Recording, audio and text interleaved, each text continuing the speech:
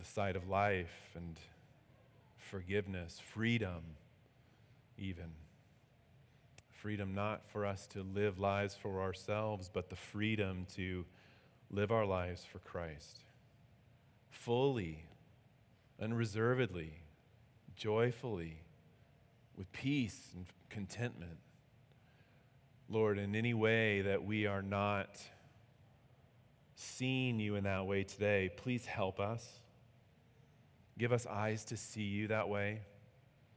We might behold your glory and your beauty, your majesty and your wonder, and be satisfied in you, and then to think upon the fact that this one who is infinitely glorious and righteous and holy and perfect in every way has then loved us with a steadfast, immovable, unshakable love through the Son, and that's testified to us by the Spirit. And so I pray, Lord, help us to rest today, to receive the truth of your word as it being true and authoritative for us, and that we might take its truths and apply them and plant them deep within our hearts, Lord, to live them out. We pray all these things in Jesus' name. Amen. Well, thank you, music team. Thank you, Derek, the scripture reading this morning, and for the songs. Lead us and prepare our hearts, we hope and pray, to receive God's word. And praying for the Lord to help us to continue to receive it and to receive it joyfully as well. So we're breaking into Romans chapter 5 this morning. So you can turn in your Bibles there. Romans chapter 5, verses 1 through 5 is where we'll be this morning. We'll be considering God's hand in hope. Our passage today is largely revolves around the idea of hope. We're borrowing that from last week. We're bringing it forward. Abraham in hope did not weaken in his faith. In hope he believed against hope. We saw that last week. And we're going to continue to expand on this idea of hope today. And seeing God's hand in orienting us towards hope, and God centralizing hope in the life of the believer, and then God sustaining hope in us as well. And so the question is would you describe yourself as a person of hope? And what are all the things that you think go along with hope? If you were to come across a person that was really abounding in hope, what kind of person would they be? Probably a person that is joyful and happy, a person that has peace and contentment, a person that is desirous probably to share that hope and to live, to show that hope to be true for them. So could you say that that's true for you? Are you a person of hope? Do you abound in hope? And when people come across you, they're like, man, that's a person of hope. If I'm being honest, I've got some work to do in my life in that way. But it's good for us to consider it this morning. Just in Romans, the book of Romans itself as a whole, chapters 1 through 4 are usually kind of put together as being really doctrine and teaching heavy on some things and applicable to the believer and to the non-believer. There's a lot that we've covered in the first 4 chapters regarding doctrine and theology and things that are true for mankind, for the believer and for the non-believer. And it all kind of culminated in this doctrine of justification by faith and all that was wrapped up in that. I mean, Paul spends pretty much all of chapter 4 teaching about the doctrine of justification by faith and its centrality, the necessity of it, the importance of it to the life of the Christian. And he uses that then platform of justification by faith to launch us into chapter 5. And the contents really, if you look at the book of Romans, of chapters 5 through 8, of being the things, some of the most wonderful promises and words of encouragement to the Christian are found in Romans chapter 5 through 8. And he takes another turn when we get to chapter 9, but, we'll get there when we get there. But in chapter 5, he begins to talk about the things that are specifically applicable to the Christian. And he opens it up with what it is that we have available to us and what every Christian has as he opens up chapter 5. So today we want to take a closer look and examine the significance of hope in the Christian's life and God's intent on cultivating hope within us. Be sure of that. God is intent on cultivating hope within your life. We just don't always, as the text will show us, prefer the way that he does it. But he knows what he's doing. So Romans chapter 5, verses 1 through 5. Would you read along with me? And then I want to draw our attention to a few things. Romans chapter 5, beginning in verse 1. Therefore, since we have been justified by faith, we have peace with God through our Lord Jesus Christ. Through him we have also obtained access by faith into this grace in which we stand, and we rejoice in hope of the glory of God.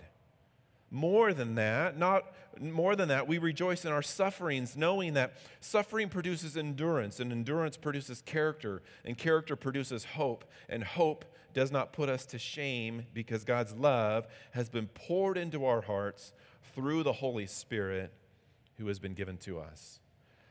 I want us to see this morning how the text reminds us of God's hand at work in our lives regarding hope and how he is determined to cultivate it within us and conform us into people of hope that are abounding in hope.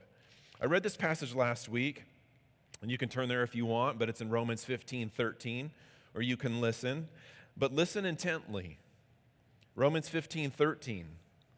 May the God of hope, God is defined in this text as the God of hope.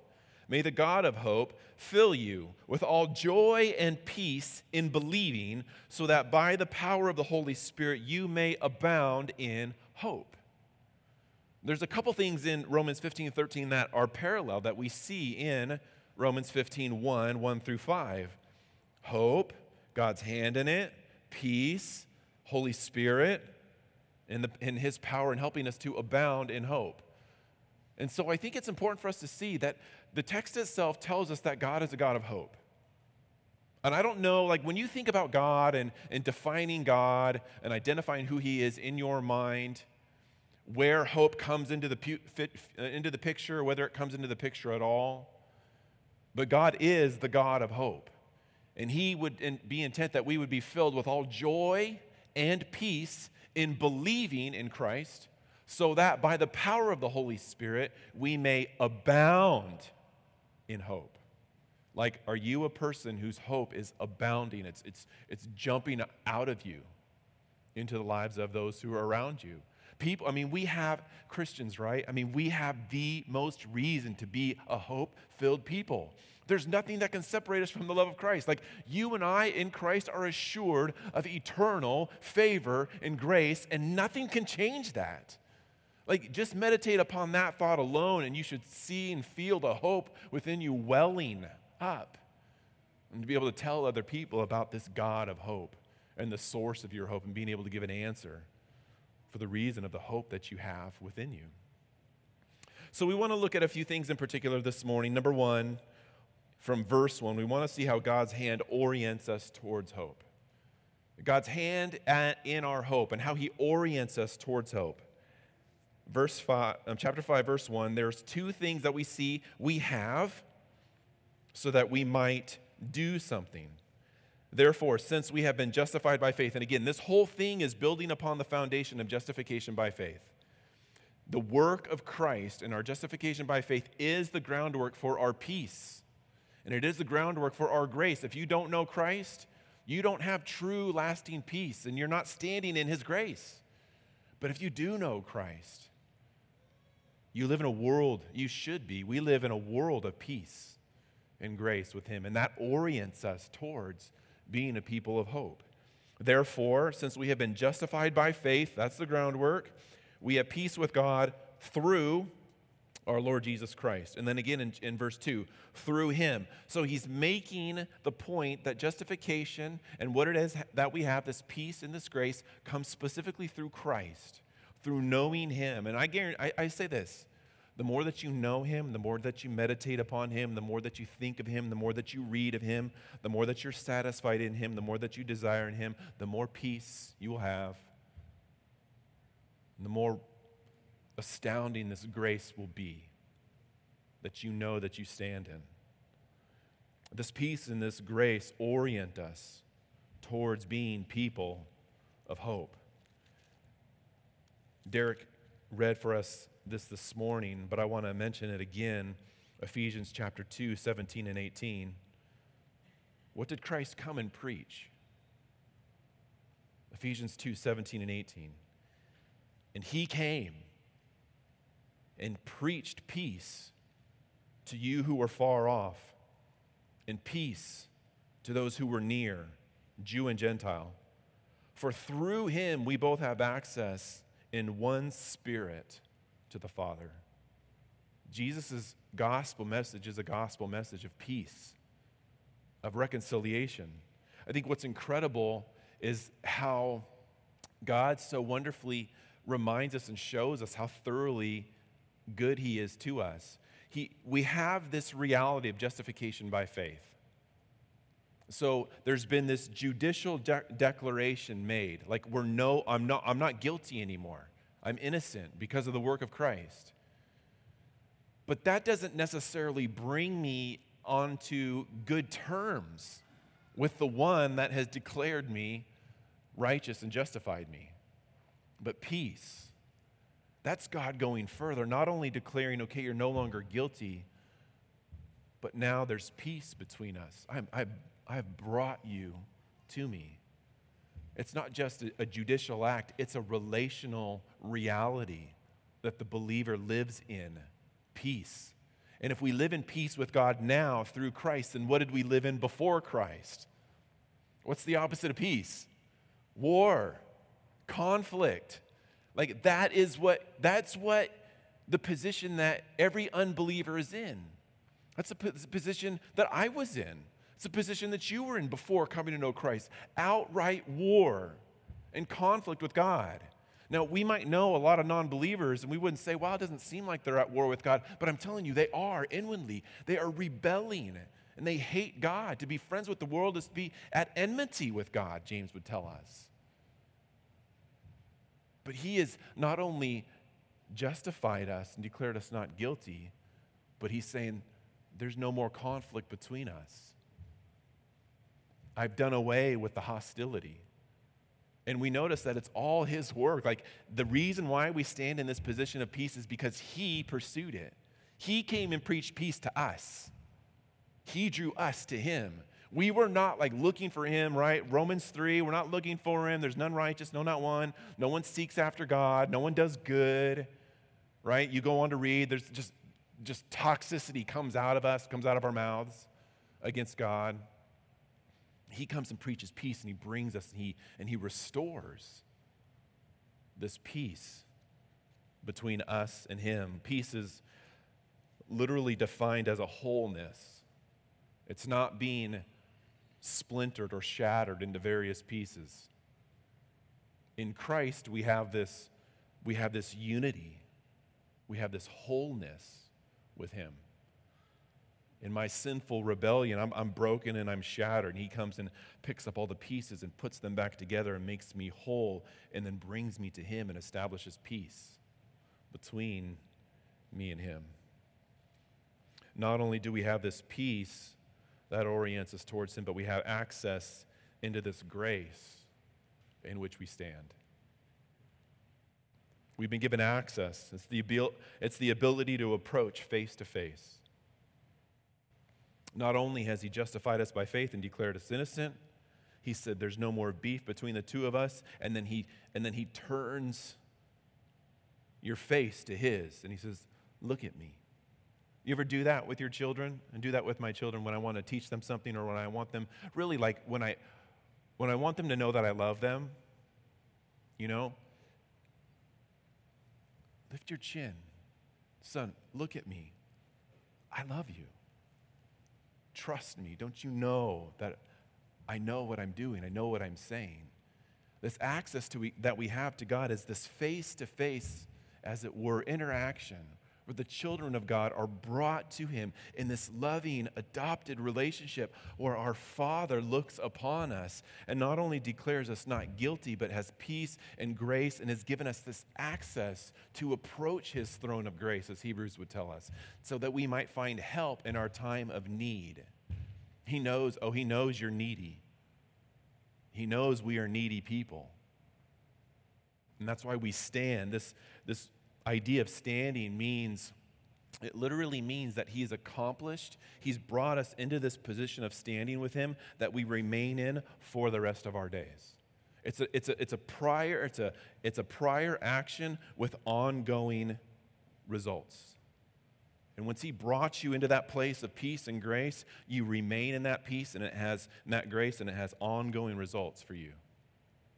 You never lose as a child of God that's truly his. If you've truly been justified by faith, you never lose your standing of peace and of grace with God. Now that's, if that doesn't orient you towards hope, I don't know what does. He's welling up within us this idea of having peace with God, this reconciliation, having grace, his divine favor in which we stand, in which we will always stand, in which we cannot lose. And these two things are really important for us as we get into the rest of the passage, especially verses 3 through 5, when we see how he orients us towards being people of hope through peace and grace. But then secondly, how God's hand centralizes hope in the believer's life. And he really does that in two ways. We see that in verses 3 through 5. Our second point, God's hand centralizes hope. God's hand orients you towards hope by giving us peace and grace in our lives that we don't deserve, but that we can't lose, and which we didn't earn, but it all comes through Christ. Justification by faith continues to raise its head to reveal how wonderful and beautiful it is for the believer and the firm rock on which we stand upon in the doctrine of justification by faith and faith alone. You contribute zero. It's all based upon the work of Christ. Because of his work and his atoning death, sacrifice, death, burial, and resurrection, faith in him alone reconciles you to God. Forgiveness of sin, salvation, eternal, peace, righteousness, grace, oriented towards being a person of hope. But then the work isn't done.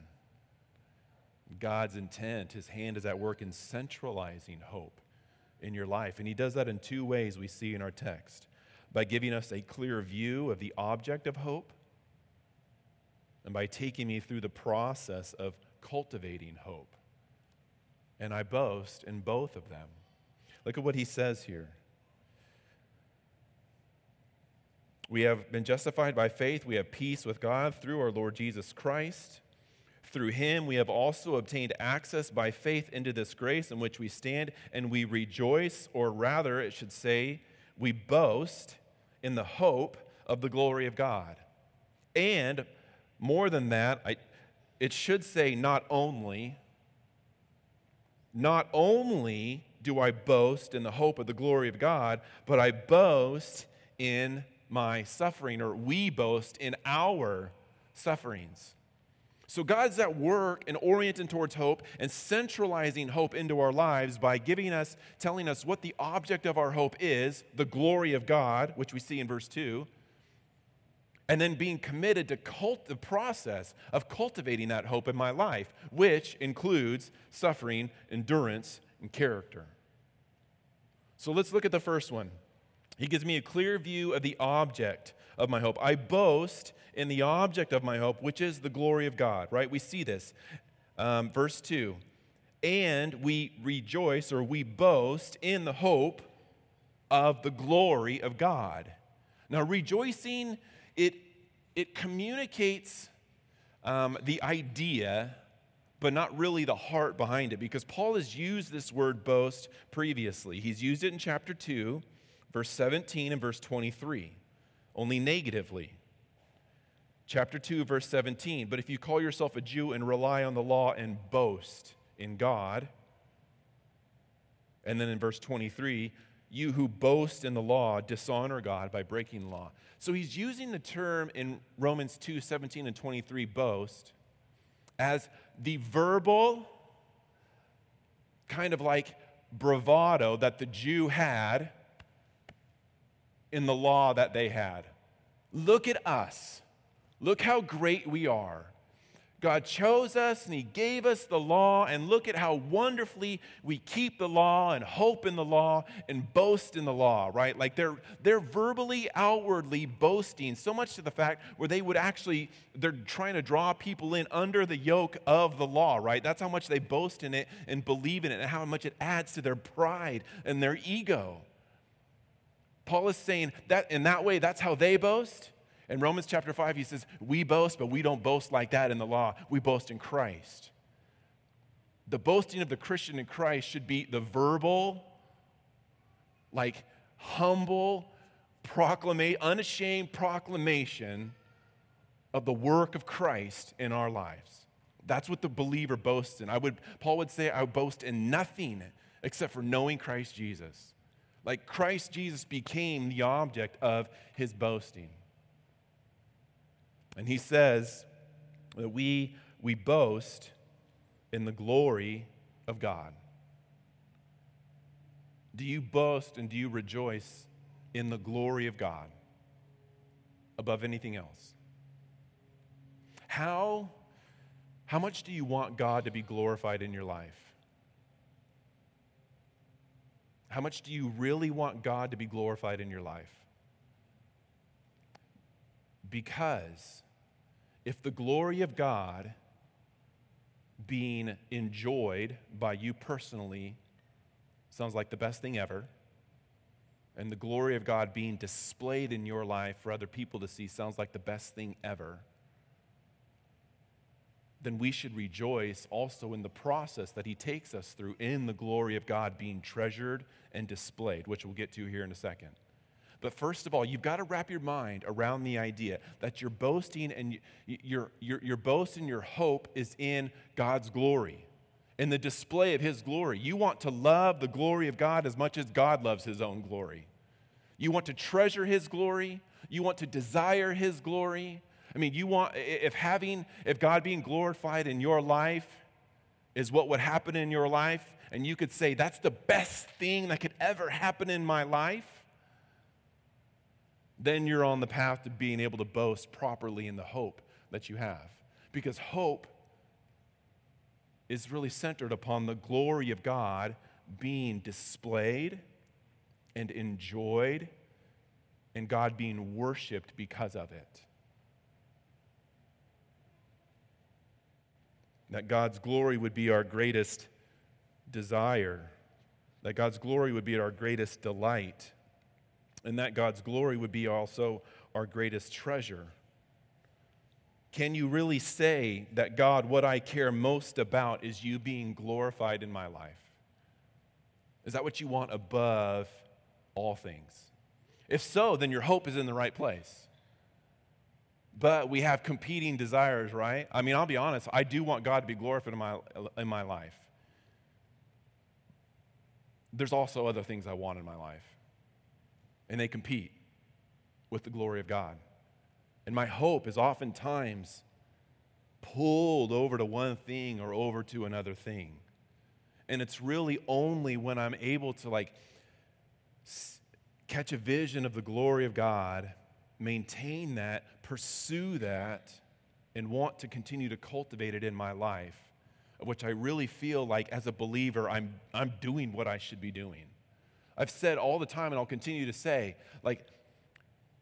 pursuing a life spent of acquiring and cultivating and having a vision of the glory of God as a life well spent. Because guess what you're going to enjoy for eternity?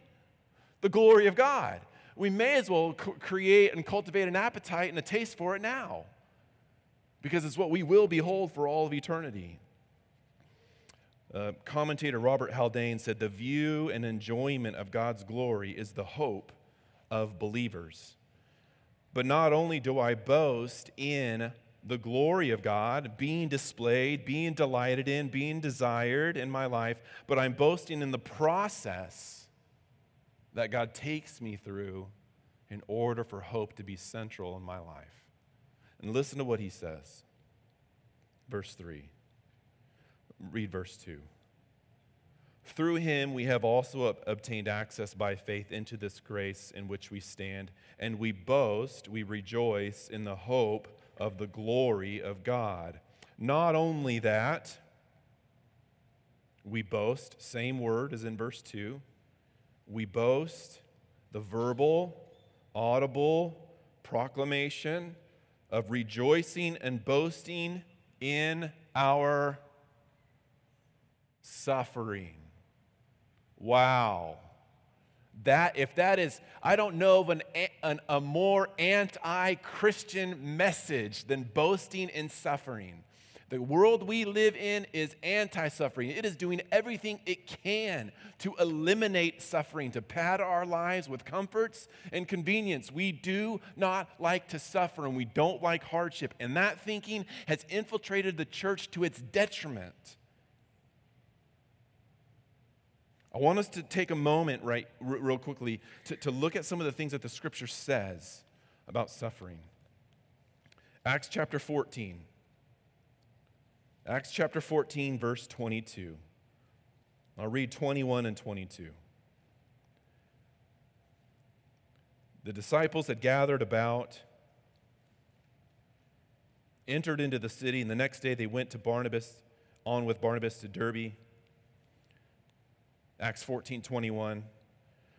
When they had preached the gospel to the city and had made many disciples, they returned to Lystra and to Iconium and to Antioch, strengthening the souls of the disciples, encouraging them to continue in the faith, and saying that through many tribulations we must enter the kingdom of God. You know that word suffering in Romans 5 is actually the word here used for tribulation? That through many tribulations we must enter into the kingdom of God. The believer is appointed to tribulations because tribulations are part of the process in centralizing hope, biblical hope in your life. God doesn't want just hope to be, something that's kind of orbiting around your Christian life somewhere. He wants hope to be firmly lodged within your heart. For you to be a person of hope and to be a person that abounds in hope. And the surefire way to hope is through tribulation. You know this word tribulation, it means to be hemmed in. It means being squeezed. It means feeling pressure, and it largely refers to internal pressure. There are other words in Scripture that refer to like outer man persecutions that we experience. And this word tribulation, it can mean that too, but its focus and intent is on the inner man. It's the squeeze of life when you feel inside. When words like panic, despair, worry, anxiety, fear, anger, regret, confusion, when words like that define life for you, you're feeling the squeeze. Most notably, the Christian feels the squeeze in life because you're attempting to live a righteous life in an unrighteous world. And you're feeling the squeeze and the tension that comes in just being a Christian and being an exile and a stranger in this life. Now, why do you think he's given us peace? The inner comfort, the inner wholeness, the inner tranquility, the tribulation and the peace, they're fighting for the same territory. But because we've been justified by faith, we are people that have the peace of God dwelling within us. And when the squeeze and the tribulation of life comes, we don't have to freak out. We can be people that keep it together Specifically, I know I can keep it together. Why? Because it's doing something in my life. In the providential hand and care of God, the vice and the squeeze of tribulation will only go as far as He allows it, never any further. But He will keep it. I think of last week I quoted part of the hymn, How Firm a Foundation. I think of another line from it. It says, when through fiery trials thy pathway shall lie, my grace all sufficient shall be thy supply. The flame shall not hurt you, I only design thy dross to consume and thy gold to refine. In the heat of life, in the tribulation, in the hardship, He is doing something. He's refining you. He's trimming the fat. He's preparing you for eternity. Only skinny people get in. The path is narrow. The gate is narrow. The door is narrow. And He's trimming off what doesn't need to be there. He's centralizing hope into your life. And He does that by purifying and cutting away what's not necessary. Yet you think you need things, and you're hoping in those things. And when He cuts it away, guess what? Hope doesn't leave. It draws inward. To where eventually we are a people that are abounding in hope because it's so centralized in our lives. He's cut everything else away. There's nowhere else for the hope to go. And so it resides within in the core of who I am. And so we're appointed. But Jesus said this in John 16:33. I have said these things to you that in me you may have peace. In the world, you will have tribulation. But take heart. I've overcome the world. I mean, wow. That's so amazing. He says that when you read that text, you go, oh man, that must have been so great to hear Him say that to them. No, He's saying it to you. He's speaking to you. You insert yourself. I read this, Nick. I have said these things to you that in me you may have peace. In the world, Nick, you're going to have tribulation, but Nick, take heart. I've overcome the world. You look to me. I've overcome. You know that you already know I've won. You already know that I proclaimed it is finished. I've given you my peace. You stand in this position of grace. The flame is in your life. I am refining you. Proverbs 17 tells us, the crucible is for silver, the furnace for gold. The Lord tests the heart of His children. He would go on, though, later in Romans chapter 8 to say this, and this is one that's well known, 8:35. Who shall separate us from the love of Christ? Shall tribulation? Why does he continue to emphasize this idea in different aspects of this parts of the scripture regarding tribulation? Because he knows how weak and frail we are. He knows how tempted we are when the squeeze of life sets in to turn and run to other things. Shall tribulation or distress or persecution or famine or nakedness or danger or sword? Verse 37, no. In all these things we are more than conquerors through Him who loved us. He's busy refining us. The tribulation leads to perseverance, which I covered last week. But you cannot learn to press on if you're never pressed upon. Perseverance is necessary. Tribulation means that you're learning to persevere through it. You never learn to press on unless life presses upon you. And so what does God do?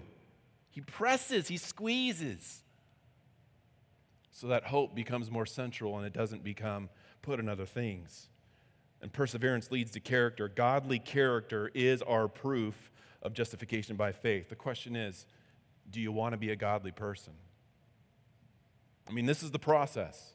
Character. Tribulation, perseverance, character. Do you want to have godly character? It's one path. So when you pray, God, make me more like Jesus, do you know what you're saying? You're saying, sign me up for tribulation. Help me persevere. I mean, this is what the Christian life is about. But yet it's still something that the believer wants, right? I know that to be like Jesus means I have to go through tribulation, yet I still want to be like Jesus. Either there's something broken with me and I'm crazy, or this is the ministry of the Spirit of God working within me and within you. Perseverance produces character.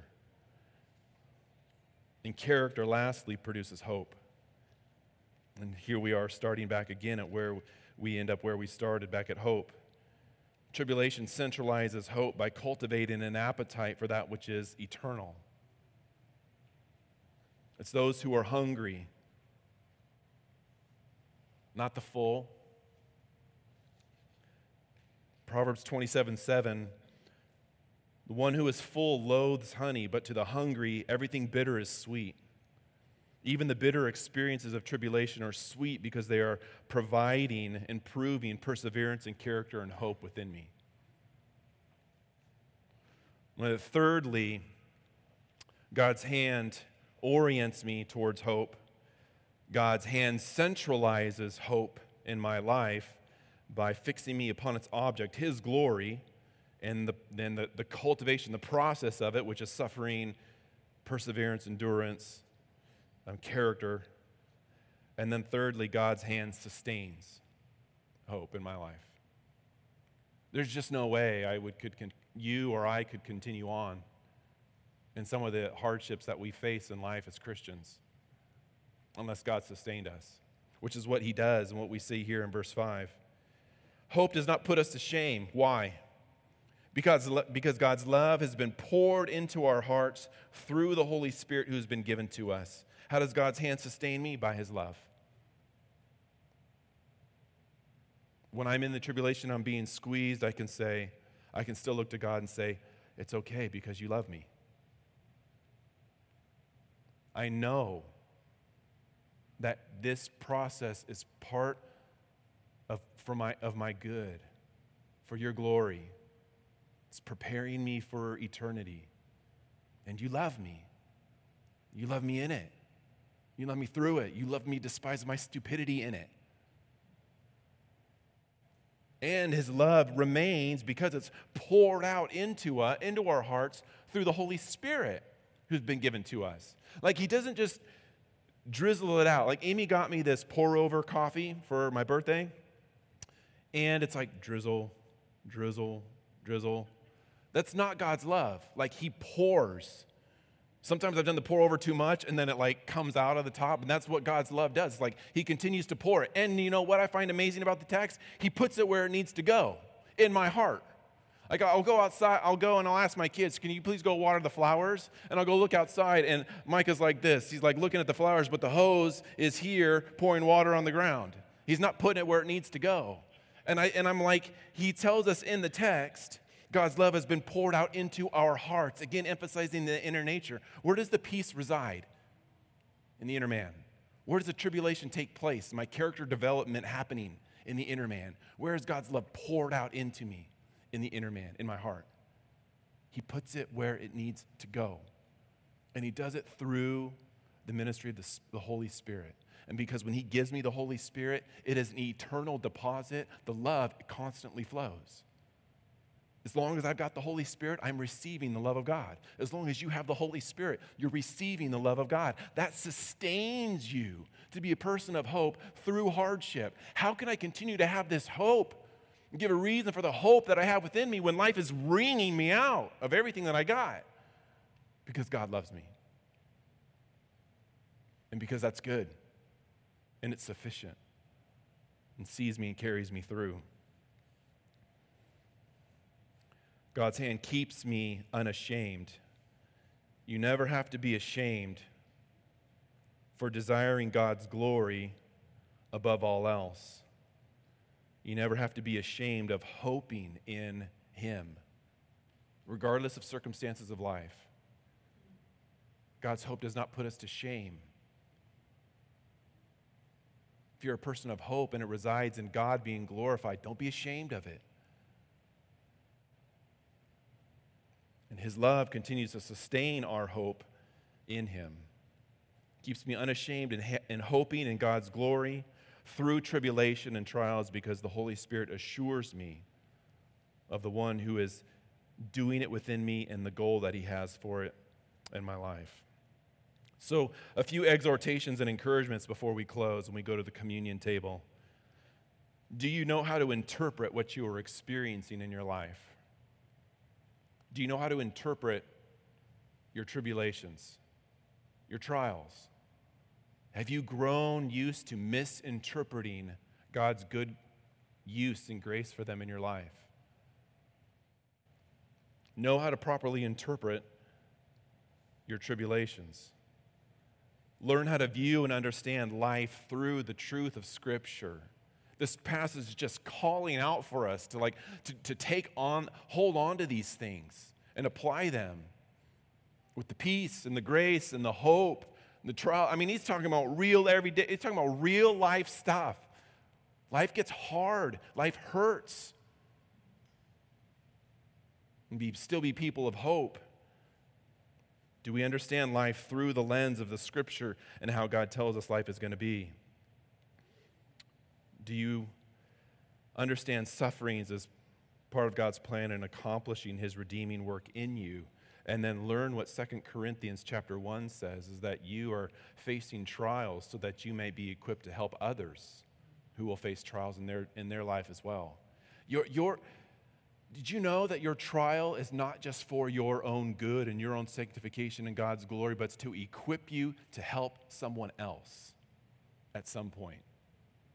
God doesn't waste anything.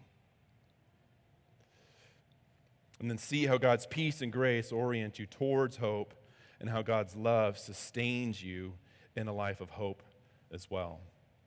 We're preparing to partake of the communion together now.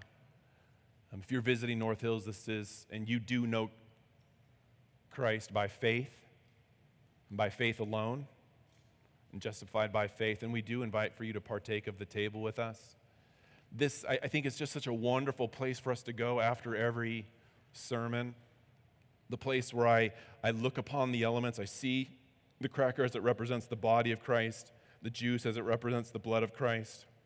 What was offered up, the atoning sacrifice that was offered up on my behalf, that paid for my sin, that makes peace mine and hope mine and grace mine, in which I stand. I'm partaking of this feast as one who is hungry, hopefully as one who is skinny, hungering and thirsting for righteousness, spiritually speaking.